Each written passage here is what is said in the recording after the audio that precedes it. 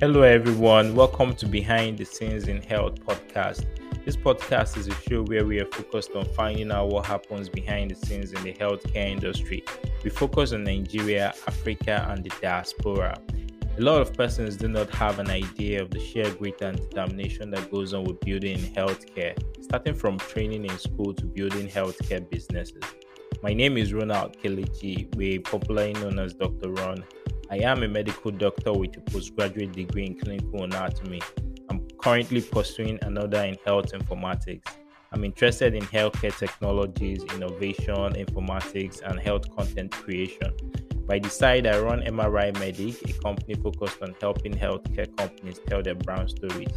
Join me on the show as I interview and have chats with experts across the healthcare space, including players in health technology, seasoned clinicians, finance experts, and healthcare professionals who have veered off the practice. It is my hope that with this podcast, we will shed light on some of these gray areas and hopefully inspire the next generation of healthcare professionals, one conversation at a time.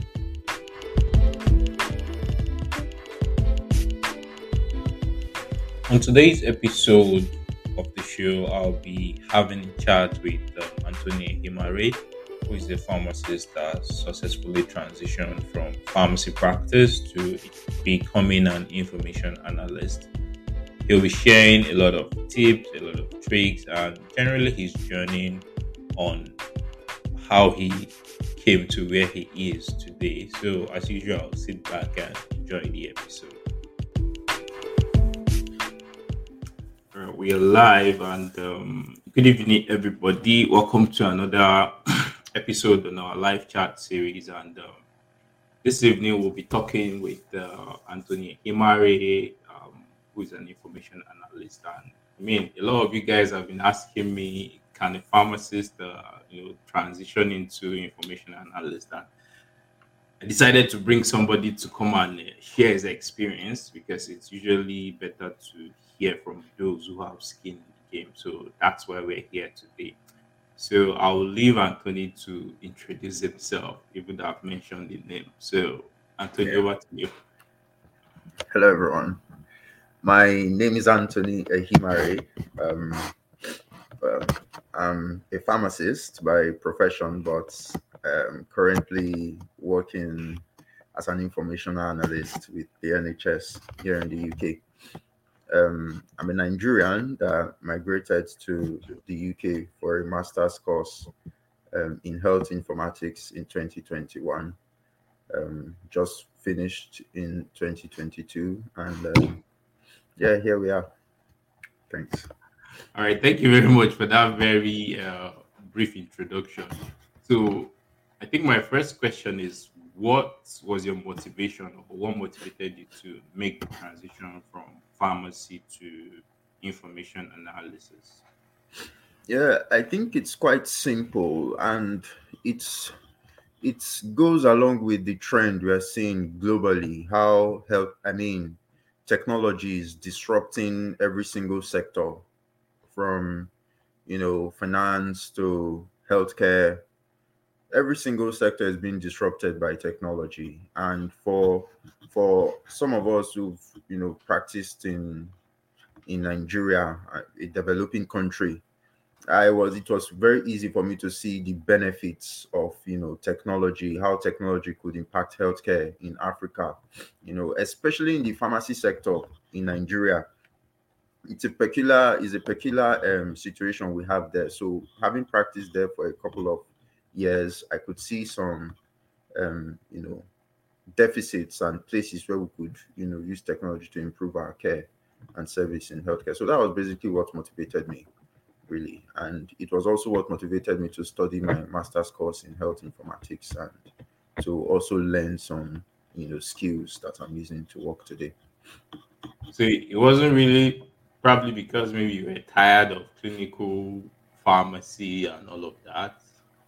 No, not really, not really. Because It wasn't. I know a lot of persons who do this transition from healthcare to another part of health tech. Really, most of them say they're tired, and all of that. Well, Yeah. just it's good to have that Yeah. Clear. So, I mean, No, looking at your current role now, I mean, how do you apply your knowledge of pharmacy in your current role as an information analyst? very interestingly, my current role is pharmacy information analyst. So I'm particularly working with pharmacy data, like in the hospital, where I'm in, and it's quite relatable because having studied pharmacy and you know being employed to do things related to improving pharmacy services in within the hospital and to like cut down cost of medications that are being used, improve patient healthcare in line, even though you're trying to cut Yeah. down cost and all that. So having all those knowledge, knowing the right medications to you know it just helps improve the interventions you can proffer to the management. So it's been really interesting and it's been really helpful, having So studied pharmacy and then being involved with in this position. that's quite interesting. So, I mean, so that means the learning curve is not so deep because it's something you're already used to. So Yeah, you're now applying it to whatever you're doing at the moment. exactly. I mean, if there's a learning curve to this, at all, is learning the technology itself. Like, okay, information analyst is basically data analyst, right? Yeah. And learning the tools you use on a day to day to be able to get that information out to pass to your manager and be like, okay, this is what we need to do regarding so intervention and all that is what has really been it. It's just the learning the technology, and trying to improve your skills, on a daily basis. That's just been the hard thing about it. So thank God you've even mentioned the technology because I was also coming to that part. I mean, so what tools do you use or are necessary to become a successful pharmacy information analyst? Okay, I'll generalize this to the NHS for just for the benefit of our viewers and people who may be wanting to get apply for jobs or similar roles. The most important tools that are used within the NHS and in my organization are just simple. They are the Microsoft tools, SQL, Power BI, Excel, as simple as Excel may sound or be. Those are majorly the tools we use, and then a few legacy systems with regards to the electronic health records that are being used in each of the hospitals. Those are basically what are required. So if for people who have prior knowledge of using Excel, it's a major step, it's a major skill to have. SQL as well, Power BI, which is quite new and is being adopted in many of the NHS institutions. Those are the major tools we use. Although in my institution we use one of the Microsoft softwares as well, the Microsoft Analysis Services, which is otherwise known as SSRS, Okay. right? SSRS, the SSMS, which we majorly use for our databases, and yeah, basically that's it. So looking at, I mean, these tools now, the way you're calling them, they sound, I don't know, are they difficult to learn? Um, it's yes, not difficult per se. It all depends on the perspective. Now, so what I would usually tell people who ask me this question is if you have the interest, you can learn all these things.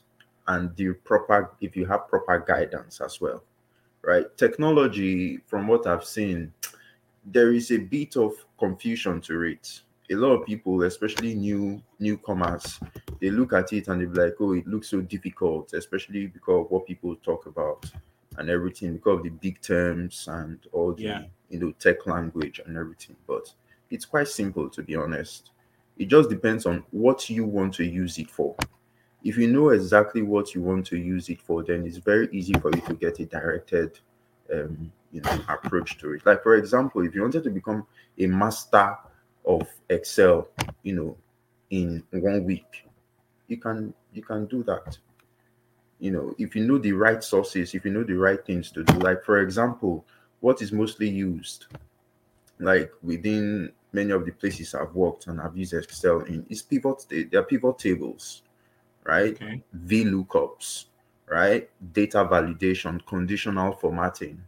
You know how to, write the basic formulas, the sum ifs, if error, formulas and all that. So if you know those basic things, you'll be able to deal with almost any Excel problem, right? Okay.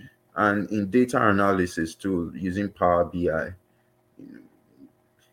Power BI is something that is quite simple, but yeah, it does take a while to learn it. So if maybe at the end of this program, I could probably drop some resources where Yeah, that would people be could awesome. learn, yeah, could learn Power BI easily, even on YouTube. On YouTube, there are a lot of very good free resources, that you can use. Data camp is where I mostly learn from, and they Okay. teach data analysis skills to. In fact, this they break it down, and if you're able to get an account in DataCamp, you can get a lot of, learn a lot of skills very easily there. I really like the way they organize their tutorials. They sometimes organize it like a career track. So you can start Okay. from the basic introduction, then you learn all the basic steps up to the most complex, things you may need, in terms of that technology stack. And there's a track like that for Power BI. There's a track like that for SQL. There's a track like that for even Excel, on DataCamp. So, and Yeah. DataCamp has a free 3 months subscription for students, right? Okay. So students can, get a 3 months subscription on DataCamp and learn from there. So it all depends. It just depends on the persons who wants to learn, their willingness to learn. Really, if you're really, Okay. and then you could put in those, efforts within a week, 2 weeks. Your confidence on, handling data problems will really increase. Imagine what you'd have done in 3 months, in 6 months, right? So I wouldn't really say it's difficult. All right. That's interesting and quite exciting.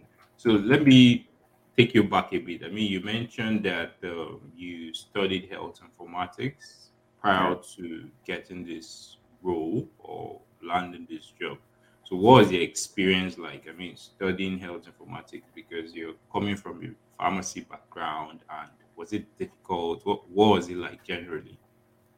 Oh, well, that's a very interesting question because while I was doing this course, while I was studying health informatics, it felt like I had no bearing, to be honest. It felt like I didn't even know what I was doing. But Yeah. now being in the field, in the industry, I can see every single thing that I've learned, in the course playing out, right? Okay. And it all health informatics is a multidisciplinary subject. Basically, it's it has to do with how you are able to, collaborate with people, first of Yeah. all, understand health technologies, how you use them, and eventually how all these, factors come together to improve, general healthcare, service.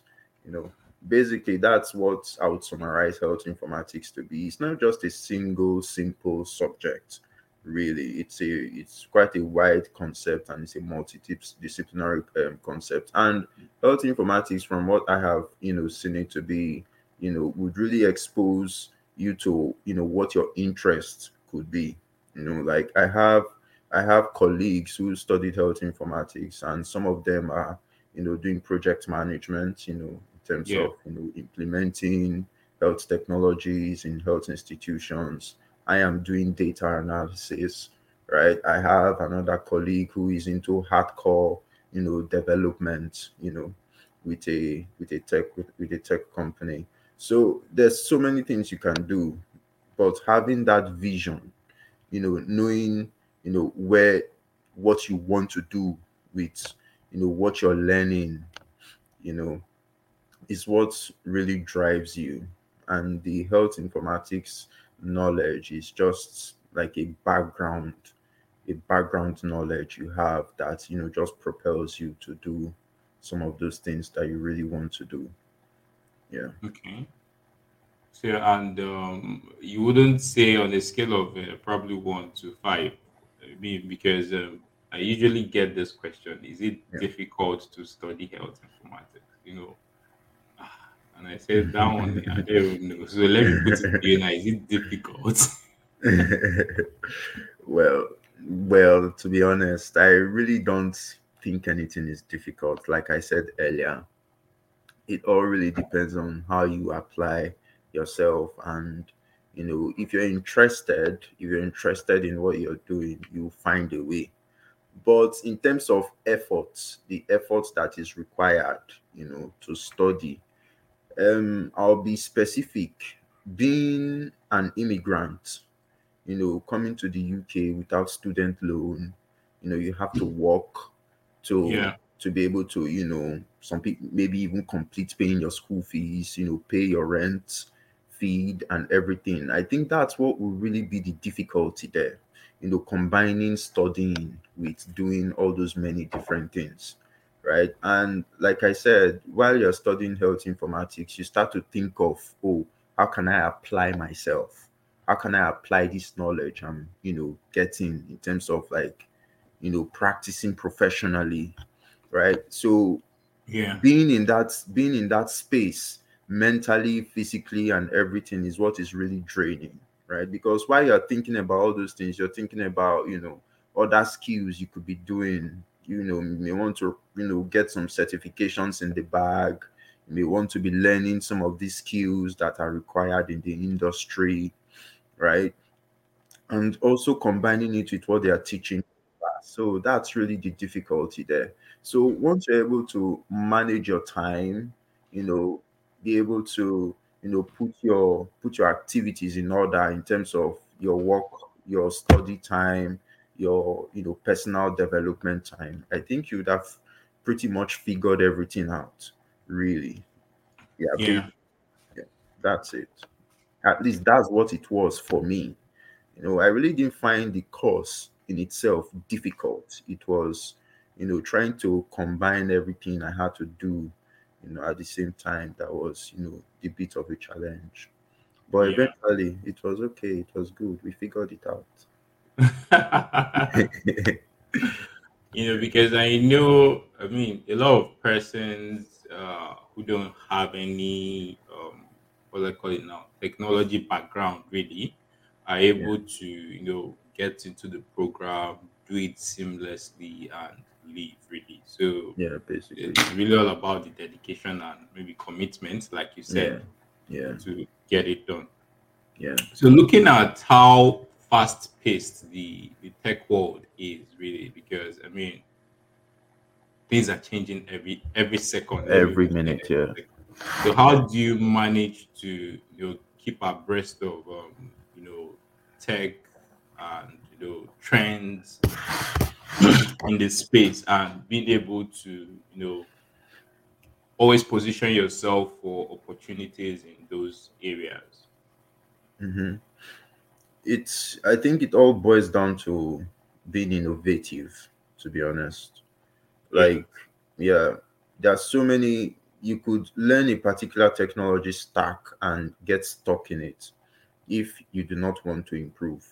And if you're working and what you're using in your institution is, it could be pretty much fixed, because there are so many things that are routine in healthcare in terms yeah, of what you need to output, for as per work, right? yeah, But if you wanted to continue to improve on your work as a person, that has improved on your own personal standards, then that's where digging deep comes in. So for me, it's just I keep refreshing my knowledge, basically. Try to, you know, go. There are so many tech forums online, even Stack Overflow. You could find a lot of new things there. So for me, that's basically what I do, and I try to also stay updated to new releases. What I mostly use in my work is Power BI, right, and the Microsoft um, tools. So what I do is stay up to date with new releases, all the updates that are being released for each of the softwares, and Yeah, basically yeah, that's really it, really.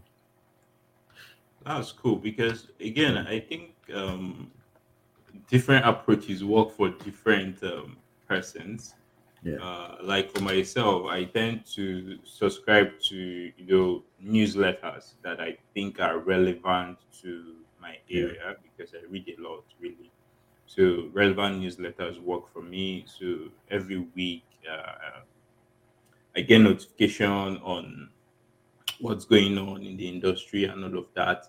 Then I yeah, think I follow a couple of persons on LinkedIn who are like yeah, at the forefront of yeah, whole tech stuff, and yeah, yeah. so they write almost every day. So I really find their newsletters quite informative. I think that what Yes, yes, works for me really. exactly. I do that too. Like Medium, this blog, Yeah, uh, Medium. Yeah, Medium. Yeah, I use Medium a lot to stay updated and to even learn, because there are a lot of guys who put up some tricks tricks of how to quickly do some things there, and it's been really helpful. And on Twitter as well, I subscribe to, like, I've forgotten what they call it now, but like technology, right? If you go on Twitter, there are some tags you can subscribe to, too. right? Okay. Yeah, I subscribe to the technology tag, and I get a lot of daily breakdown of updates.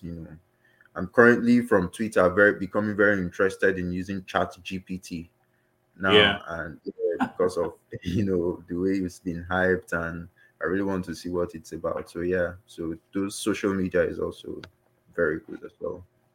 Okay, I think somebody has a question here. Okay, Suleiman says, "What work can a Nigerian doctor do over there aside practicing one's profession?" Well, I think I'll probably just chip in a couple of ideas or answers. So again, in terms of work, really, it depends on you what you're looking for. Uh, I know a couple of persons moved to the UK and probably take a master's, maybe in public health. I think public health is the most popular MSc for Yeah. doctors. And while they are at it, they try to finish up the PLAP 1 and PLAP 2 Hmm. um, exams, get their GMC license, and ultimately get into clinical practice. But for those who are looking at doing something else aside the clinical profession, there's a lot to do, really. I mean, like Tony mentioned, there's project management. There is a lot of project management roles in the UK. So it's all about you positioning yourself, taking the relevant certifications, Prince 2 to be precise. I think that's what works for the UK. And, find yourself there.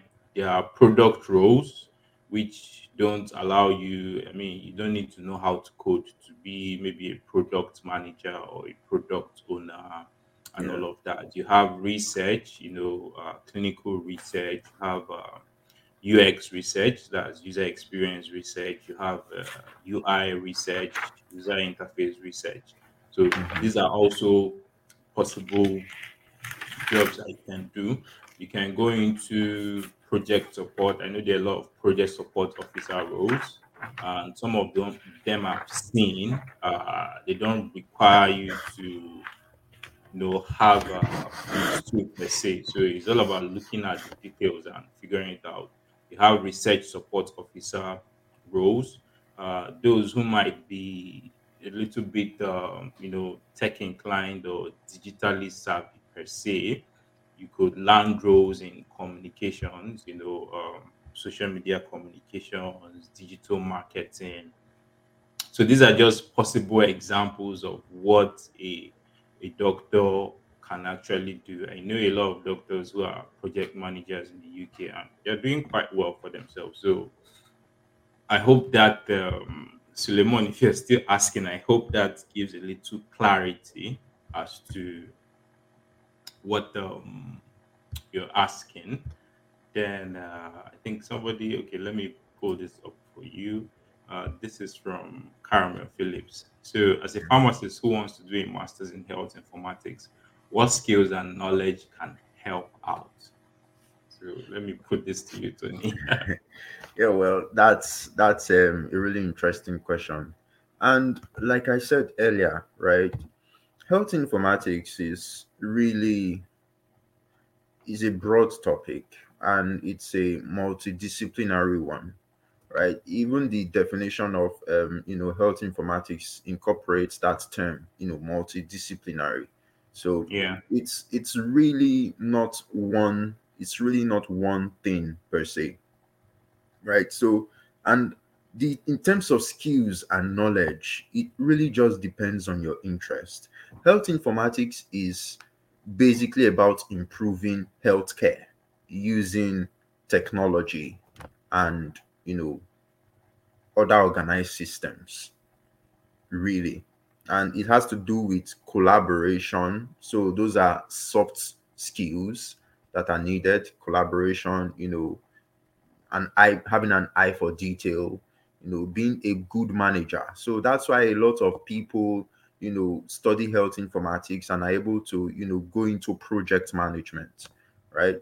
And project management, as we know, is mostly your ability to organize people, collaborate with people, implement documentation skills, and all of that communication skills. So there are a lot of soft skills involved in health informatics. And if you wanted to be more technical as well, a lot of health informatics related jobs now are having to do with data. you yeah, like for my role, information analyst, I've had to pick up data analysis skills in terms of like learning Power BI, using Excel, Python, at various stages so far in my health informatics journey. So if you wanted to be a bit more technical, yes, it's very good to try to pick up on some tech skills, especially SQL, Excel.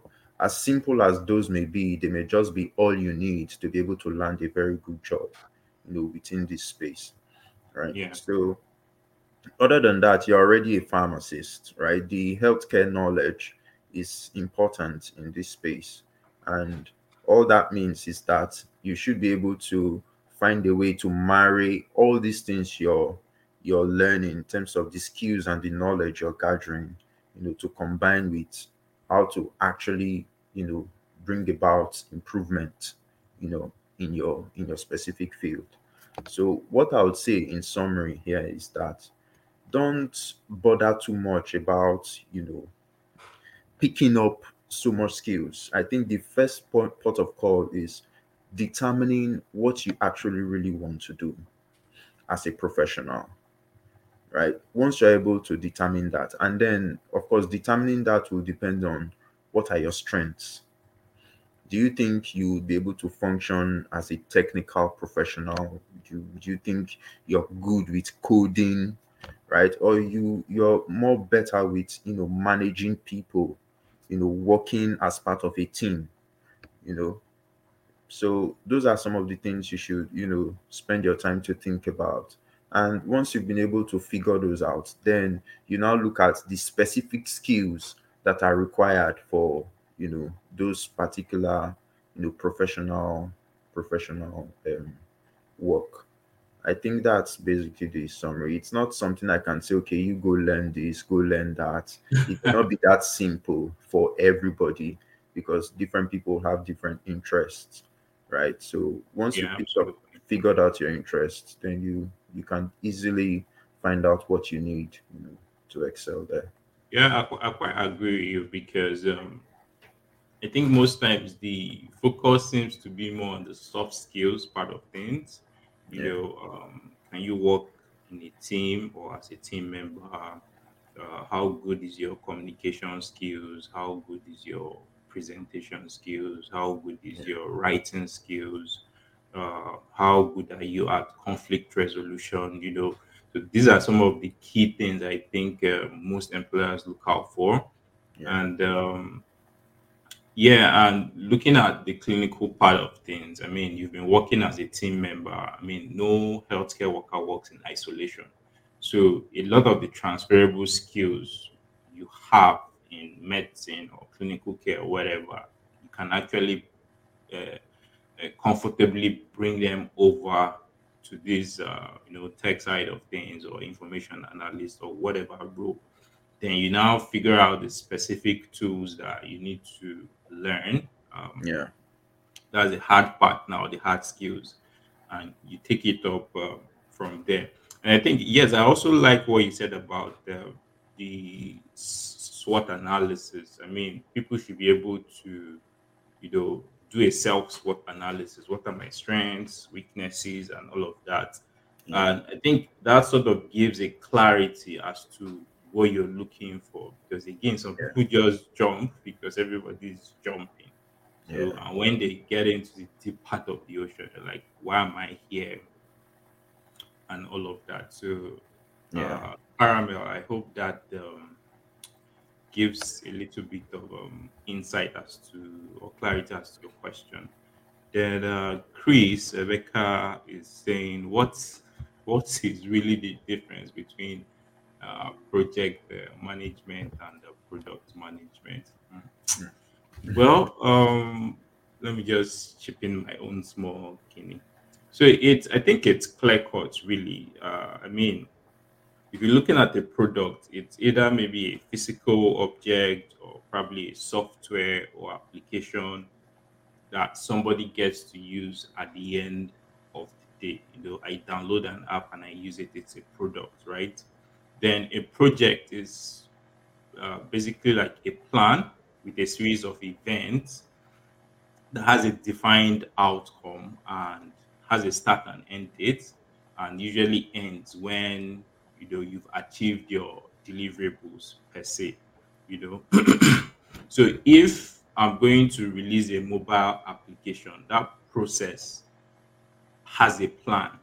So the app is the product, then the series of steps is the project plan. So you have two different persons who manage this independently. Though I know in some organizations, the project manager also functions as the product manager, which really shouldn't be the case, but that's fine. So the product manager basically sets the strategy, clearly defines what are the product features, what is this going to have, and all of that. When are we going to release it? Who are our customers and all of that? So the product owner or the product manager defines all of this, while the project guy now comes. Okay, this is the plan. Then he really executes the plan. Okay, these are the steps we need to take. Who do we need to bring talk to? And. So I think that's basically what the difference from my own perspective between project management and product management. So there are two different career pathways, really. And again, it's something a clinician or pharmacist or nurse can comfortably um, do if they really want to do. So, from if I would just add a chip something to that, from just what I have gathered, yeah, in the sector, product management, from to be very honest, is it seems to be specific to the tech industry these days, yeah, right? It's specific to the tech industry these days, but projects are anything you can implement anywhere, right? And managing a product is just like project management. Is all these things you need to implement from the start of the project in terms of the planning the product, designing it, testing it to the end, to the finish line where the person will eventually use it. So yeah, if you really want to look at it, it would be from the idea of the output itself. So what is the end product of this process. So for products, it's mostly a something that is to be used. But for projects, it could just simply be a service, right? As simple as just a simple thing. So that's the way I would look at that. Okay. The process may not be clear cut in terms of what you need to do in planning the project or the Yeah. product, the design, the testing, and all of that. But the end product itself is what really differentiates them. Yeah. Okay, Yeah. that's cool. Then coming to, I mean, getting the job proper, how easy is it to get these jobs in the UK? I get that question a lot, Yeah. too. So people like, I know once we finish, we just get the work. Since the jobs are there, how easy, from your own experience, to land these jobs? This is the reality check now. Because for to be honest, for most of us that are migrating from smaller countries to the UK, the hope is that after your program you'd at least be able to work, some earn some money, build some experience, even if you really want to go back home, to continue your career. But to be honest, the process could be challenging for some people, but it could also be very easy for some people. I have seen someone who on their first application got a job, Yeah. right? Yeah, but for me, I had to apply. I should say, okay, roughly about 30 applications I submitted within a space of about 3 months, right? And I was able to get some interviews. I did about up to 10 interviews. I couldn't really traveled for some, but was able to eventually land one. But the truth is, it's the process. And while you're in this process, you can't really be discouraged, especially if you know what you're aiming towards, Yeah. right? So it really depends on the person and their circumstance, really. For example, it may not just be you may have applied and may not have gotten the role. It's not because you really do not know what is expected during the interview or whatever. It could just be because you live at a very far distance away from the job and they probably Yeah. need someone who is closer, right? Okay. So there are so many things. It could be your visa. Your visa could be expiring, and they would say, okay, maybe they needed someone with a longer term visa, or they Okay. wanted someone who, you know, just more settled, maybe someone who has a car because you needed to visit other sites, Yeah. of the. So there are so many reasons why one may not get a job. But for me, I had to submit a couple of applications. I had to tweak my CV, you know, at certain points after, doing some interviews, listening to the feedback. I had to, try to reorganize my CV in a certain way, reorganize my communication skills in a certain way, Yeah. and collaborating, like asking questions is really important. After doing a couple of these interviews, I found that it was really difficult for me to get a job. I spoke with a colleague of mine who I'm currently talking with, Ronald, and most of the interviews I had to do, it was a bit different from what I was used to, because for the roles I was applying for, information analyst and data analyst roles, before the interview, they would mostly send me a certain block of data, like analyze these, come and do a presentation to us and everything. So I know my analysis skills are good. I know, you know, my ability to, draw up a presentation is good. Yeah.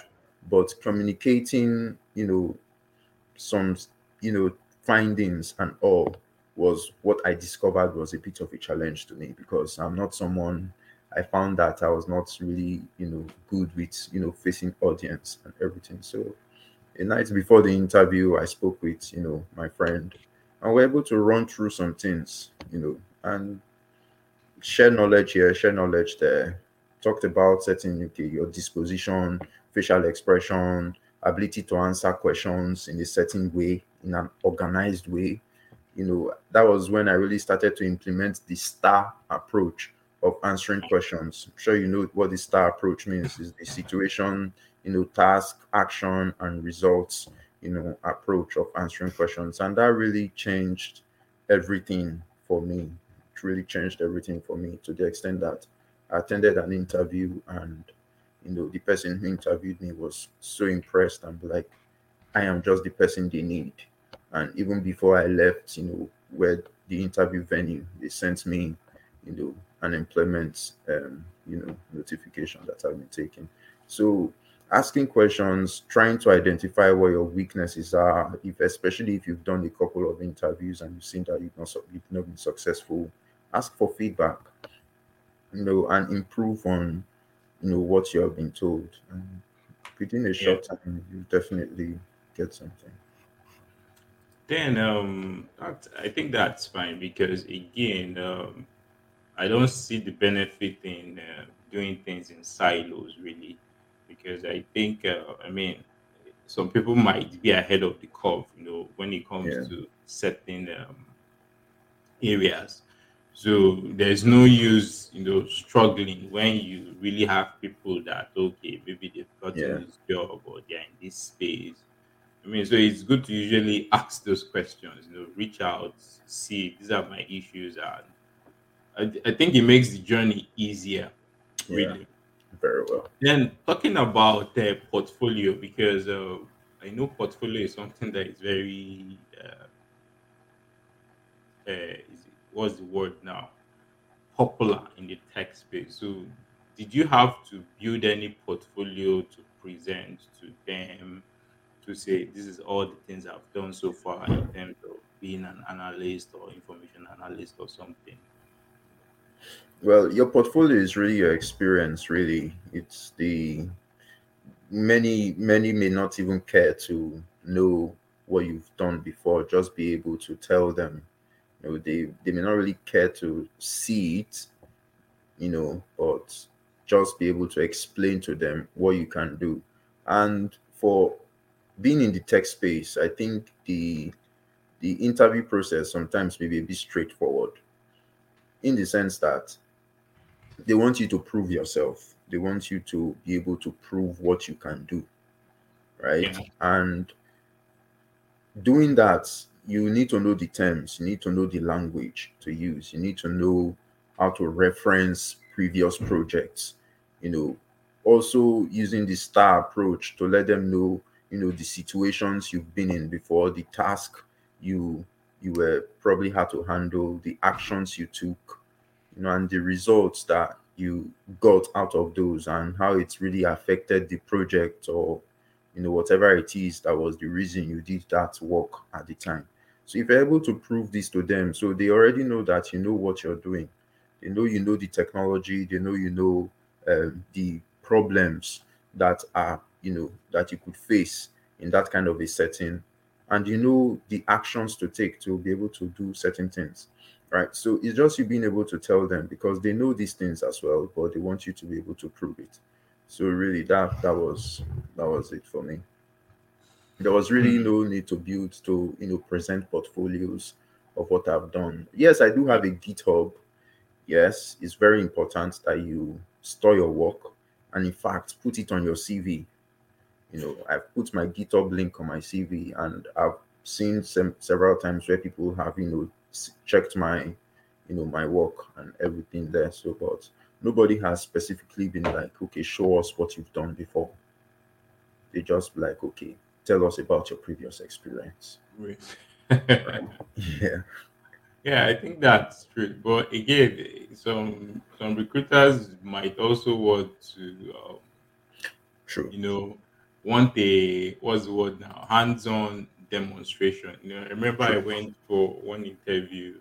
I think the first part of the interview was gave us a data set. Then gave us some basic Excel functions to perform on the data set.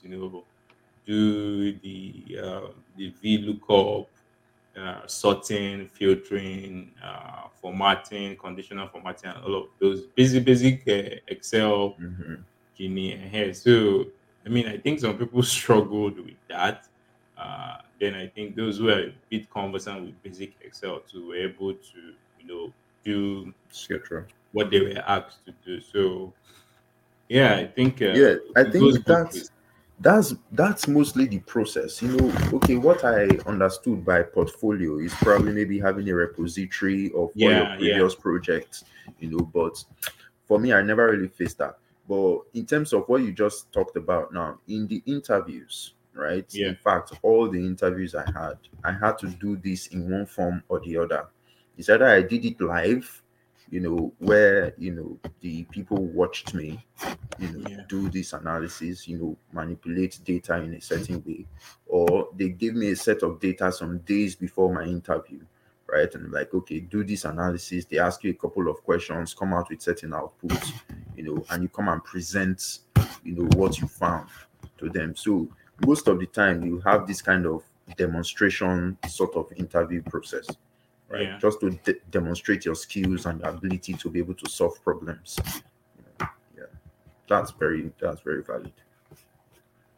That's thanks for that. Then I think my last question will probably be, I mean, so what advice do you have for pharmacists who are considering the thought of transitioning from pharmacy to becoming an information analyst or data analyst or yeah, I would say be prepared for the process, yeah, because it might be a long process, right? Because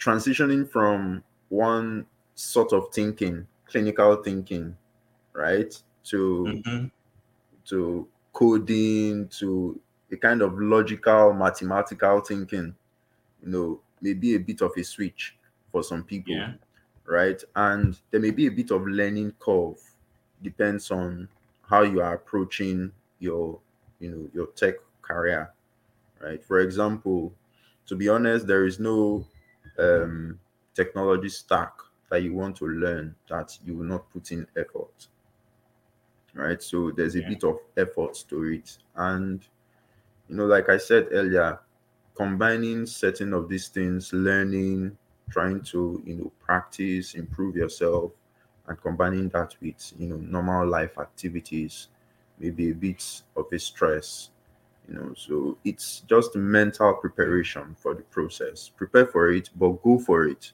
Do not be discouraged at all by any difficulty that you may face, because it's an extremely rewarding um, you know thing to do. I think I have found fulfillment. I'm not tired of being called a pharmacist, right? but being having this knowledge where I know that I can, use data to improve certain clinical or healthcare decisions have really given me that, sort of confidence to know that there's a bright future, ahead.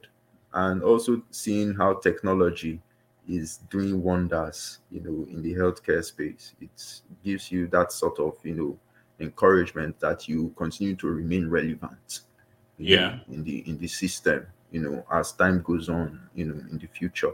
So it's an extremely rewarding and fulfilling thing to do, but just be prepared to put in the work, and you'll be very happy for it.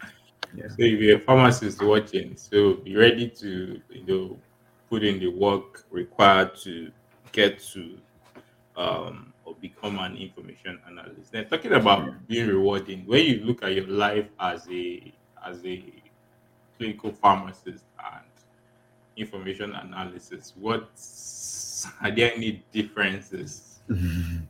I'm more stressed. I am more stressed, but yeah, that's on a more personal, basis. I just need to, you know, put my things in order and, organize my time better. But Yeah, the difference is that I am more focused right now on, certain things, you know, adding more to what could be termed as improving the healthcare process, right? Because as a data analyst in this field, a pharmacy information analyst, whatever I do is not really just on a one-on-one basis with a patient. I'm not handing out medications to a patient and counseling the patient on how to use it, right?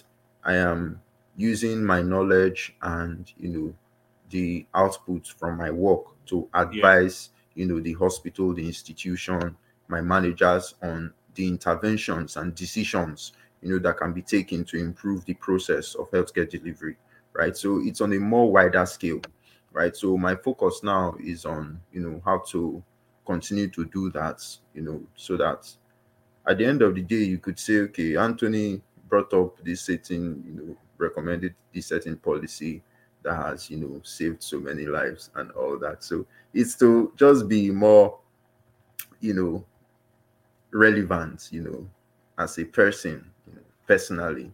That's what I would say has been the difference for me. So Yeah. I've graduated from, you know, that small thinking to the big picture thinking. To big picture thinking. Then, in terms of career progression, what does it look like? Because I think somebody just sent me that DM. What does career Okay. progression look like? From No, being an career progression is really dependent on you and the pace you want to go. okay. Definitely, we know that technology is really fast paced, especially with regards to doing it in health, right? You could choose to, if you wanted to become a data analyst today. I'm focusing on this because that's what you know, I'm telling people about this because that's what my focus is on. If you wanted to become a data analyst or data scientist, today as a health professional, there are so many paths you can take. You can either choose to go into the academia to become a data, health researcher, right? And there are so many paths to doing that.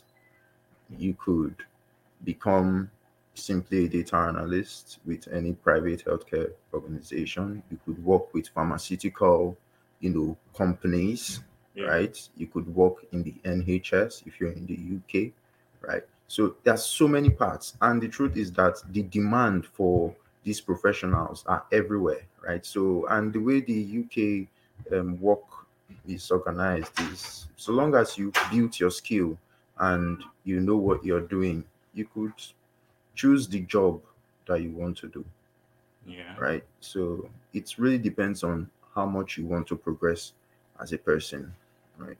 If you wanted Yeah. to remain loyal in one company, work your way up, the positions are there. Like I'm currently employed as a band five information analyst. There are Yeah. band six roles, there are band seven roles, right? So you could work your way up the ladder. But if you wanted to say, okay, I've gotten enough experience and I wanted to, try out something in another organization, they pay better. It's just as simple as applying for the job, doing an interview, and getting a new job. So it all depends on how much you really want to do and how you want to approach your career. Yeah. All right. That's fine. So, I mean, like I used to say also, information analysts, they're actually in demand, and I mean, a lot of organizations are collecting data now. In the healthcare space, there are a lot of softwares, application picking data left, right, and center. So I'm not sure you can always have enough of data analysts to sort your data, filter out actionable insights, and make recommendations for the organization to you know decide whatever they want to do with that data. Really, so there will always be in demand. I'm just trying to check if there is any other question we haven't answered before we sign out. It's almost 1 hour. Time flies when you're having an interesting conversation. All right. Let's see. This is YouTube. Okay. So there are no more questions. So yeah, thank you so much, Tony, for giving us a large chunk of your time. I know in the UK time is money, but you've given us free 1 hour without billing us. So for those watching, Definitely my pleasure. yeah, this video will still be up on my feed. So in case you want to come back to look at it, or there's something you think you might have missed, um, okay, somebody just asked the question. Maybe we just quickly take that before we log out. So it said, how long did it take you to transition and land a job? Meaning the period of learning, and when did you convince yourself you were ready to work in tech? Oh, very interesting question. Right. So I think this will really, give me an opportunity to talk about my journey, right? So far Yeah, from Nigeria, I really started, developing interest in picking up certain data analysis skills. I've always been a data person. Of course, yes, I tried, web development at the point, tried, the normal way almost everybody gets into the coding business, learn HTML, CSS, and then you want to build a very pretty website. But I soon discovered that that wasn't really for me, right? So that was when um, I tried my hands on a couple of data sets on Cargo, checked, some of the work that was done there and really found interest, in what was being done. So if you wanted to check Cargo, get some inspiration of, how to do certain analysis, you could go there. Right. So that was really where my interest started picking up in, data. And I quickly started learning Python, right? Did some things with Excel. I volunteered for an organization, in Nigeria just before I traveled, and what they basically used was Excel. They used Excel to do some magic I've never seen, right? So that was when I really started to do certain things with Excel, and yeah, registered for a boot camp, where they taught Power BI, Microsoft SQL Server, but I never really paid so much attention. It was something I did for about a month and I dropped, you know. But when I really, really started, being confident in working was when I did an internship here in the UK with University of Dundee. Right, the internship was something I applied for in passing. I just saw it online one day and I'm like, okay, let's apply for this. It was the summer internship that was to start in July. I applied for it in November. Yeah, in November. So I'd even forgotten that I had applied for that.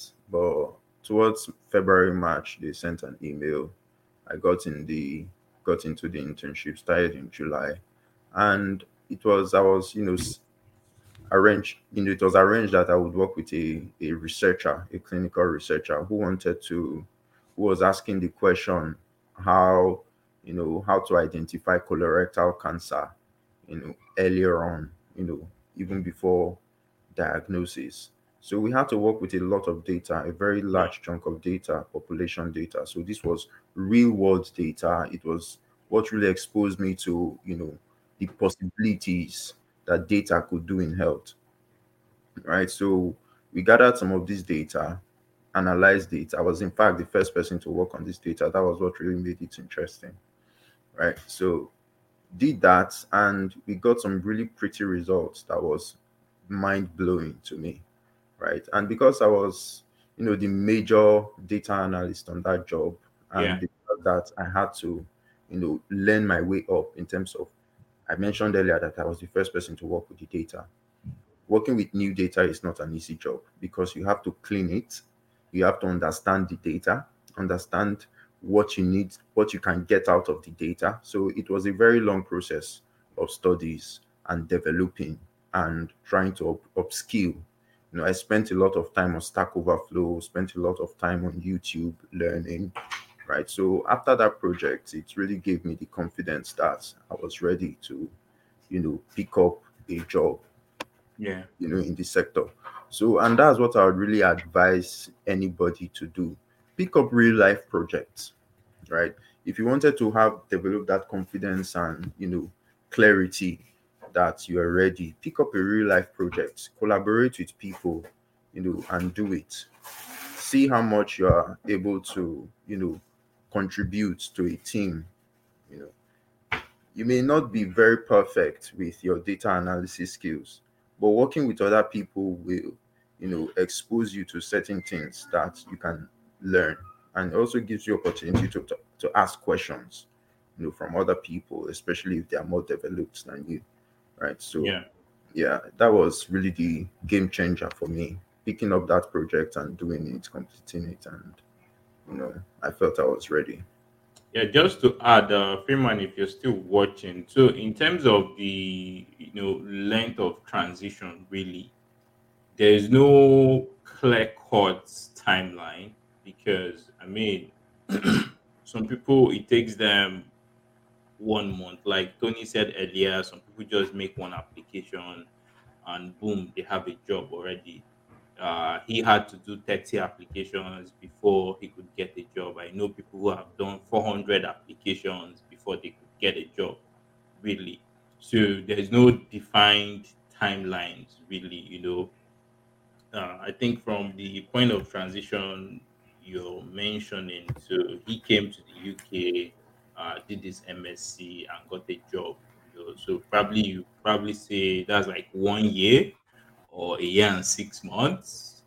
Uh, that's the. I'm just trying to calculate that timeline, really. But for getting a job, Hmm. there is no clear cut timelines to that. I think we need to be clear on that because there are a lot of factors Hmm. that influence getting a job in the United Kingdom. So it's not as straightforward as a lot of people think it does.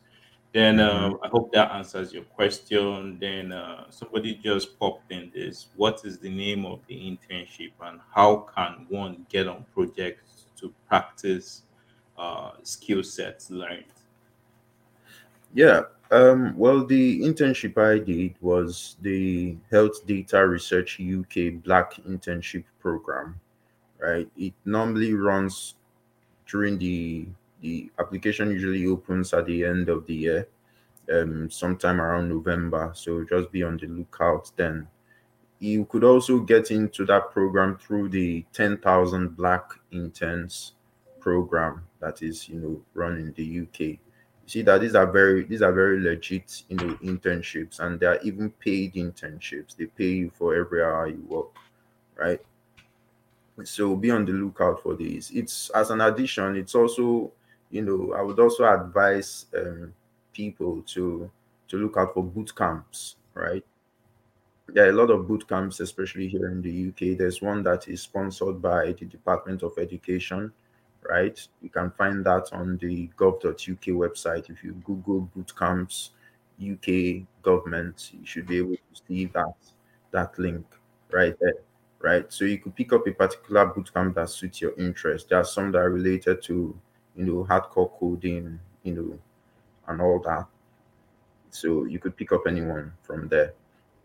There are so many others. These are just two that I'm mentioning. But if you go on Google and search for boot camps in the UK or even internships, you'll be able to see a A lot couple, of them. yeah, a couple that you could get into for free. Then also, I think I took this Google Data Analytics course. That I haven't finished. Yeah, I think I'm at the stage where I should be doing my capstone project because of one thing or the other. I haven't really had time to do that. But Yeah. I think from that program, you're able to know there are a lot of free or open data sets out there because I usually get this question: where do I get data to work with? So I think Cargo has a lot of data sets that you can actually pull to work on. I Yeah. mean, you download the Excel sheets, you see tons of data, so you can do whatever type of analysis you want to do. Yeah. Then I also know a lot of healthcare data in the UK. I think they have some open data sets that you can pull and work with. So I just thought I should mention that. Yeah. Even on GitHub, you'd be able to find a lot Yeah, of GitHub too. Yeah, yeah, projects, a lot of work, including the data that was used for the project. Just in case you wanted to see how people build up, an analysis project or a coding project, right? Yeah. So you could see how they've, coded the program and the outputs they've got and the data they've used for, what they did. So go on GitHub, create a GitHub account. Is very, very important. And GitHub is also very essential in the sense that you could get a lot of benefits and offers if you're a student. So if you check education.github.com, right, you could sign up as a student. You could just, it's as simple as, uploading your student ID card and entering your student email, right? You could get, that's also how you get the 3 months free subscription on Yeah. data camp, right? Because that offer is being given through GitHub. So if you Google education again on education.github.com and sign up with them, you'll be able to get a lot of offers. And you could even get free, Microsoft Visual Studio Code, lessons, a lot of offers on there, right, on GitHub, and a lot of resources and materials on GitHub. Yeah. All right. Thanks for that. Gideon is asking, would you recommend any sequence to learning data analytic tools, or can one pick any tool to learn? So probably Okay. like Excel, SQL, Tableau, or is there any Yeah. order to that learning? It's a very interesting question because this is one thing that is very difficult for starters. It was one of the most difficult things for me. And it's as simple as start from the basics, right? Start from Excel. You could pick up SQL and then simply maybe Power BI or Tableau, depends on what really resonates with you. A lot of people would want to, you know, do Tableau and Power BI together. I recommend it. It's not, I'm not against it at all. But to be very honest with you, you need to understand the industry you're going into and what is properly and what is, probably being used there. Yeah. From my discovery in the UK and especially in the NHS, right? What is mostly used are the Microsoft tools, right? Because it's like a network. So they use the SSMS, which they use for the SQL. That's you learn. Yeah, this is the main point with SQL. When you're learning SQL, SQL could come in different varieties. There's the MySQL, there's the TSQL, which is the Microsoft version. There's the Oracle SQL, right? And there's the SQL Lite, right? For the industry in the UK, the the SQL version that is used is the T-SQL, that's the TSQL, right? Okay. That's the Microsoft version, right? So, and learning that will also come with learning SSMS, which is the SQL Server Management Studio, right? And yeah, just basically all those Microsoft tools. Power BI is a Microsoft tool. You could get free Power BI desktop on your laptop, right? And use it to practice, So go from the basics, what you consider the basics. And what I consider the basics is Excel, SQL, Power BI, right? And if you wanted to learn um, SSRS or SSIS, which are the integration service and the analysis service that Microsoft offers, is also very valid. Once you've been able to capture these, tools, you've been able to like know how to use them properly. You do the job in no sooner time. And from then, yes, you can graduate then to maybe learning Python, which are the big boys, and then maybe R if you're interested in all that. But work your way up. All right. Thanks for that. This is going to be the last question. Any other person that has any question, they should please send you a DM. Okay, sure. So this is from Okonji Chukwumnaya. So saying, would you say there are any peculiarities with analyzing healthcare data in particular? Well, it's just like every other data. It's um, healthcare data is the handling that is important in terms of there are a lot of privacy considerations, a lot of security considerations because you may probably be dealing with personal health data, and there are a lot of confidentiality policies associated with health data, right? So it's basically how you use it, how you store it, but it's no different from the general process of analyzing data. The general process starts with cleaning, getting the data first, right, and then understanding the data, cleaning it, doing all the pre-processing procedures that you need to do, doing exploratory analysis before you maybe say, okay, you want to do some statistical analysis or whatever it is that is required to get Yeah. the answers that you're looking out for in the data. But there's really no difference in you know normal analysis with data. What I would say is probably different would be the answers that you're looking for. Like, for example, being in the healthcare industry, and you'd need to know what are the metrics that you'll be looking for, right? Let's say you're working with hospital data and you want to find out what are the waiting times in the emergency department, or what particular drugs are being consumed the most in a particular unit, right? You That is different from you wanting to measure maybe profit margin if we're working with a bank or maybe another financial institution. So building yourself up on some of those metrics and how to do those calculations, right? Maybe what may be a bit different, right? So it may require some bit of specialization in that regard. But if you're working in a project, most projects would usually have KPIs that you'll be measuring, right? So it could just be specific KPIs for that project or for that particular report, right? That you may need to have the knowledge of, but it's really on the general basis in terms of data analysis process. It's not different. All right. Thank you. Chuku from Naya, if you're still there, I hope this answers your question. Yes, it should.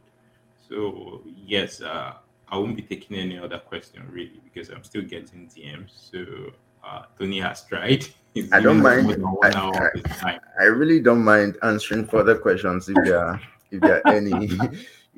I really, yeah.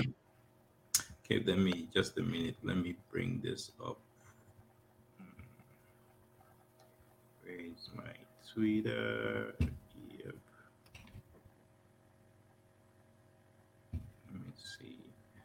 Somebody is asking for salary. That how much are you people paid? You want to know my salary? You have to pay me to reveal that information.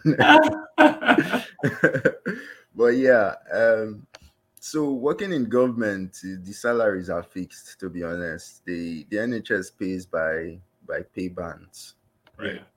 So depends on the pay band of the job that you're applying for. Every You can easily know what your salary is. Like from the band four, well, I'm really not so sure, but I think the band four would earn about £25,000 a year. The band fives will earn between 27 to £32,000 a year.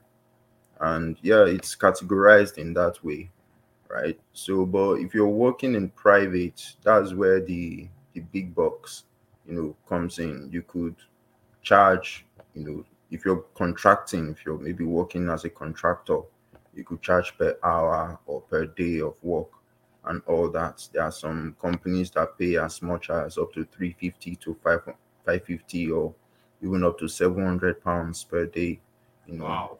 for contractors. Yeah. So yeah, and then there are also private companies that can pay you up to 60,000, 70,000, depends on the job requirements that you are doing, right? So, but yeah, in the NHS, I'll consider those as the more senior roles, right? Which you'll have to work your way towards, but you can easily get some of those, big money in the private sector, especially in the pharmaceutical industries. That contract job sounds quite interesting. I Yeah, mean, how many people earn that amount of money in a day?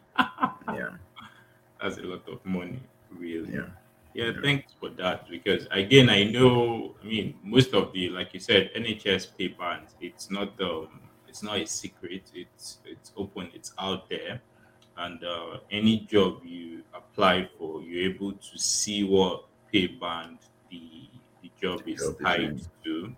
Yeah, So there is really nothing hidden about it.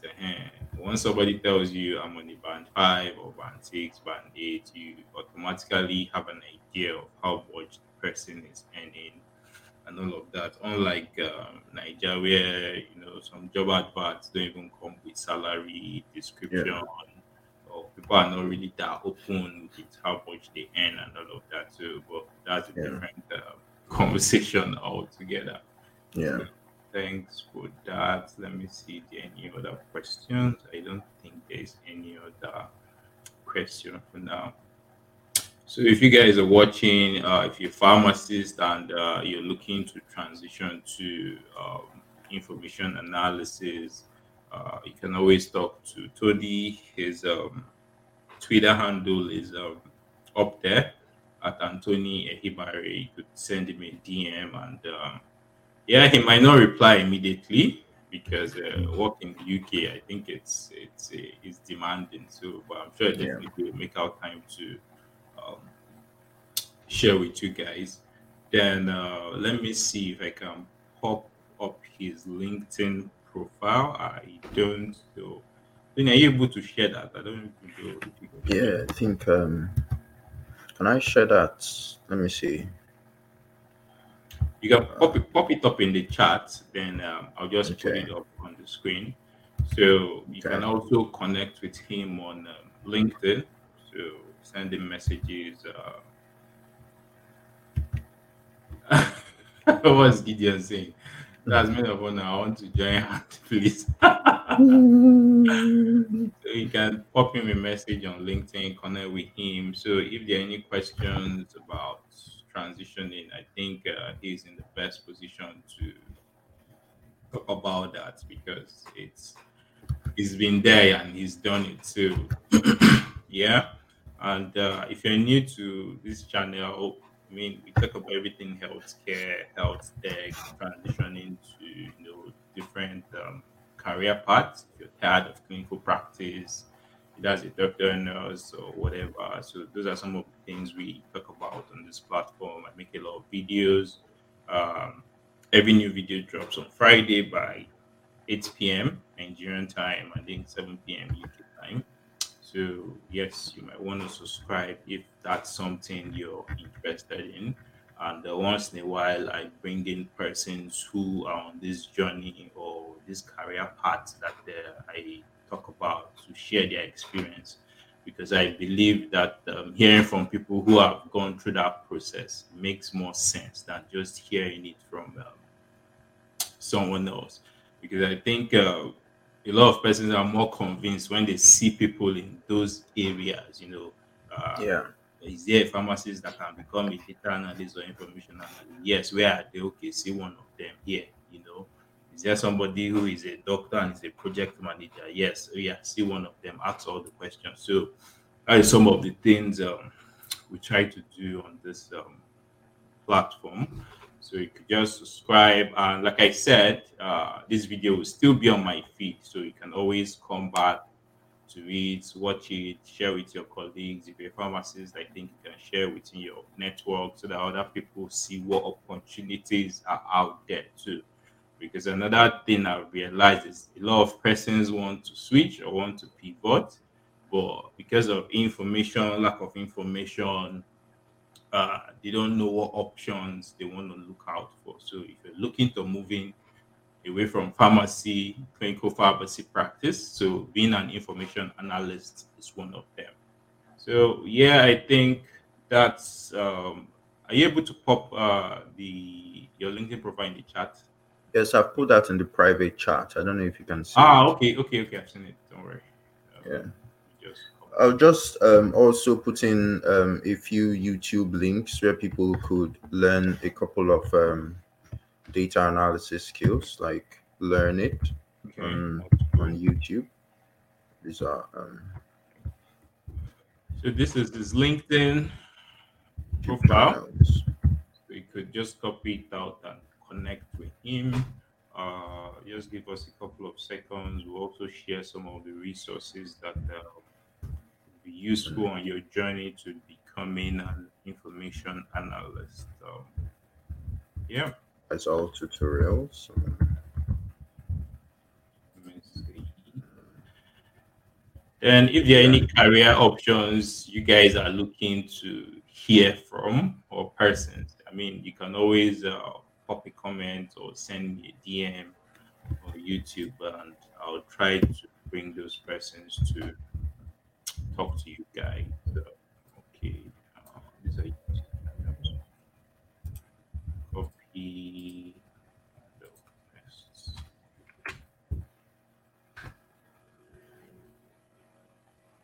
yeah. So some These are YouTube channels, you can pick some of these essential skills, learn it, wise out tutorials, BI elite, then the education.github. What's that one for? well, it's just for them to be able to, get access to certain offers that GitHub, pushes out occasionally, right? They could get Okay. some, you know, um, like for example, I did mention that if you wanted to get the data camp subscription for 3 months, you have to go through GitHub, Okay. right? Create a GitHub account, um, put in your student email. This website is only for students, right? Put in your Okay. student email, search for the data camp subscription, right? Among the offers, that would be if you after registering on that place, you could go to education.github All right. Thank you so much for that. So, on a final note, offers. any last words, final words before we log out to everyone watching? Well, thank you for joining us. It's been a pleasure speaking with every one of you, and attempting to answer some of the questions that you asked. I know I'm not the best at communicating the things in my head. They're mostly just there. I'm thinking of how to say it, but I say something else. So I may not have answered your question properly, but feel free to send a message, send a DM. I'll always find time to respond to as many questions as possible. Yeah, for my All pharmacy. right. So, from my side, thank you guys for watching as usual, and hopefully, we'll see next week with another episode. Yeah, And bye for now. bye.